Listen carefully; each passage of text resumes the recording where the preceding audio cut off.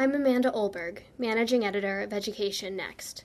We invite you to join this week's Education Next podcast, available online Wednesday morning each week at educationnext.org.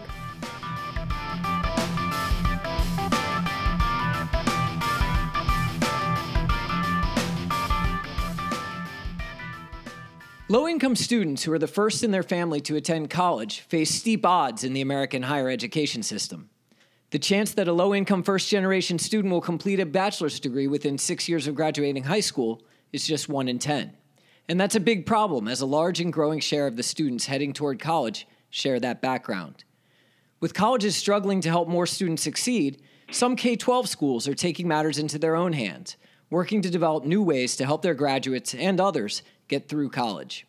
And the leader of one of those efforts is with me today. I'm Marty West, Editor-in-Chief of Education Next, and I'm joined today by Mike Larson, co-founder and chief operating officer of Match Beyond, a Boston nonprofit that helps students complete college in a way that's both efficient and affordable.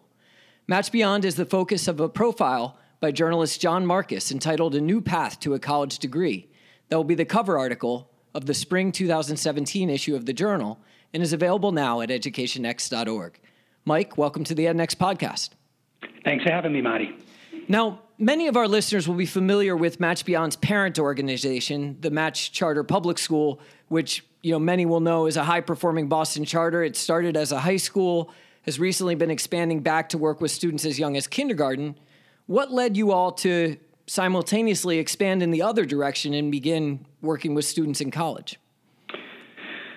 Well, about 5 years ago, I was working at Match High School, and we started to really collect the data of our high school graduates. So the mission of Match High School, like a lot of charter schools, is not just college entrance, but actually going on and graduating from college. So we went out, we collected a lot of data from our students, and what we found was our students were graduating from Match High School at a rate of between our alumni of Match High School were graduating from college at a rate of between 55 and 60%, which was relatively good for open admissions high schools in Boston, but not nearly where we wanted to be. That meant 40% of our kids who really worked really hard to go to Match High School, took a long way to go there, took very hard courses, were not making through college. So we set out about 5 years ago to figure out, is there anything we can do to students when they entered college to help move the needle and give them a greater chance for succeeding and getting that college degree. And what was getting in their way as you looked at the data? Well, what we really found when we went out to coach these students in college was there was a whole bunch of things that were basically uncoachable, things that had to do with the structure of college that students just couldn't get around. So cost, both the tuition, the fees, the extra costs, also opportunity cost, where it's very hard to hold down a job when you have class in the middle of the day in the fall and in the spring. Also, we were finding that students were really being hindered by places that had low cultures of completion. So in K-12, our experience was there were support programs for students who were struggling academically and were doing really well academically. What happened in higher ed is our top students were going off to colleges with high cultures of completion where basically all their roommates were probably going to graduate from college. Our students who graduated from Match High School with lower GPAs weren't as strong academically, may not have been as mature. We're going to places with very low graduation rates, and that turned out to be very hard to overcome. And that's a pattern we see throughout data on higher education, where it seems to benefit students to go to the most selective college that will admit them. That gives them the greatest odds of succeeding.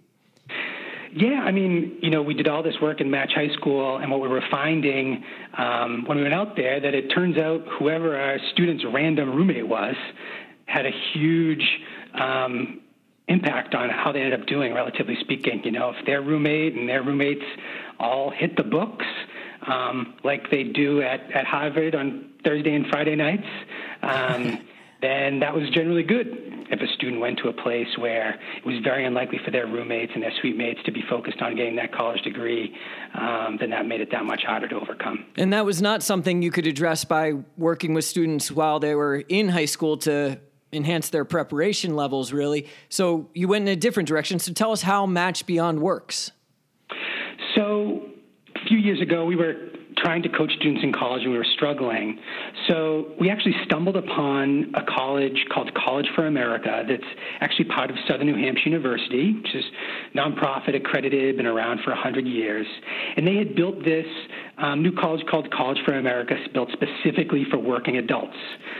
So it was really interesting. It was really affordable, and it was really flexible, and it was focused on helping people gain the skills they need to succeed in the workforce. So we called them up, and we said, hey, Southern New Hampshire University, you've built this amazing program. You designed it mainly for working adults who are in their 30s and 40s. We think it could actually benefit a lot of the students that we work with who had started college and then left and needed a new path, but really had no path to get back into higher ed.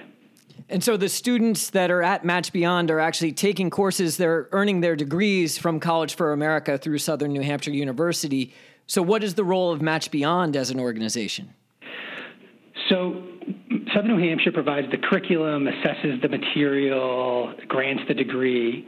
Match Beyond does three different things. It recruits students, makes them aware of College for America.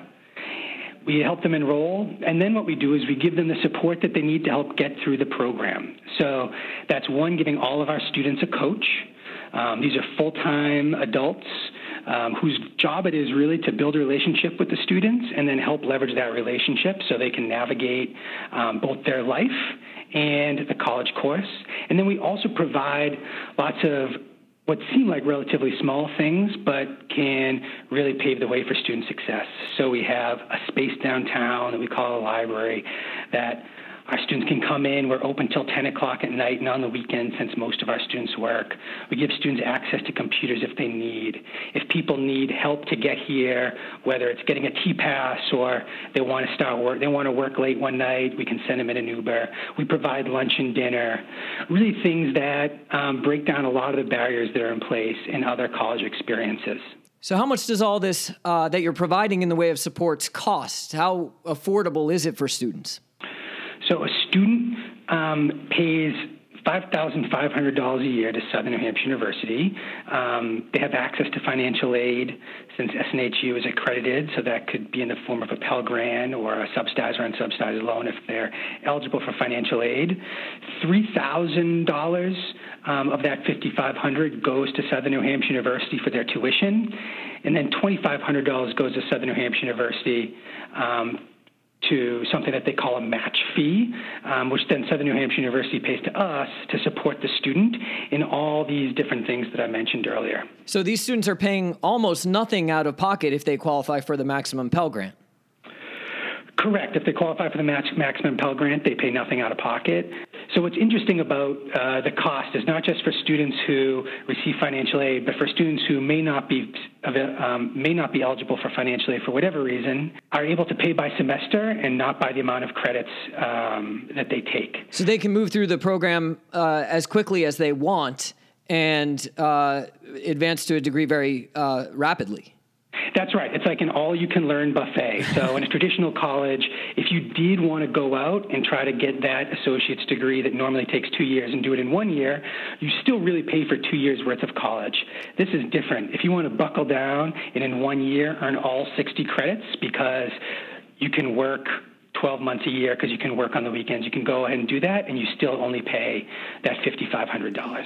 Now, online courses in higher education often have a fairly lousy reputation. Are you sure these courses are any good? And will the degrees that students are completing through Match Beyond be valuable? Yeah, I mean, it's a question that we had ourselves when we went in there and called College for America for the first time. So, one, we've done a lot of research around the value of the degree out there in the world, talking both directly with HR hiring managers across Boston and other folks in the workforce development world. I mean, our students are earning college degrees from Southern New Hampshire University. It's been around for 100 years. It's up there in Manchester. It has a really good reputation, especially here in the Northeast. In terms of the actual course content, we're really confident that our students are getting a lot out of this degree for two main reasons. One is the intentionality of the curriculum. So unlike a traditional college where you go and enroll in any potential number of courses and have any potential number of professors. And there's actually fairly low quality control across that selection. This is different. Students have access to a finite number of courses and a finite number of curriculum. And College for America actually built this curriculum in conjunction with real companies, the Lumina Foundation, and the Department of Labor to make sure it represented what people need out there in the real world to get by and to grow in their companies. The other reason why we feel really good about this curriculum is the rigor. So this college curriculum is all project-based. You submit a project and you either master it or you get a not yet and you get feedback and you keep submitting it until you master it.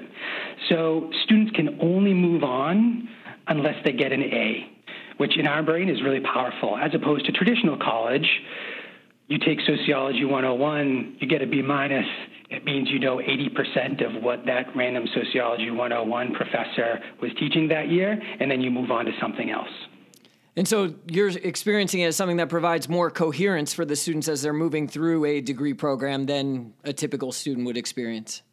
More coherent, it's much more practical. There's definitely a lot of liberal arts in this. There's the psychology and the sociology, but there's also practical skills that help people in the workforce, using PowerPoint, using Excel, working in teams. So the curriculum does a really good job of really marrying that liberal arts curriculum with real-life practical stuff that helps you out in the real world. Now, how many students are currently working on their degrees through Match Beyond and receiving its support? Right now, we have 150 students enrolled here. Most of our students are not Match High School alums. Quickly or shortly after we built this for our Match High School alums, we realized it could really benefit, the tens of thousands of young people out there who are stuck and don't have a college degree, may have loans, and don't really have any way out. And so most of our students out of that 150 are grads from district public high schools around Boston. Now, 150 sounds like an impressive number for an organization that launched just in 2013, as I understand it. But obviously, it's not at a scale where it's going to make a dent on college completion rates nationwide. What is the way in which what you're learning, or maybe even this very model, could expand to make more of an impact on the higher education system writ large?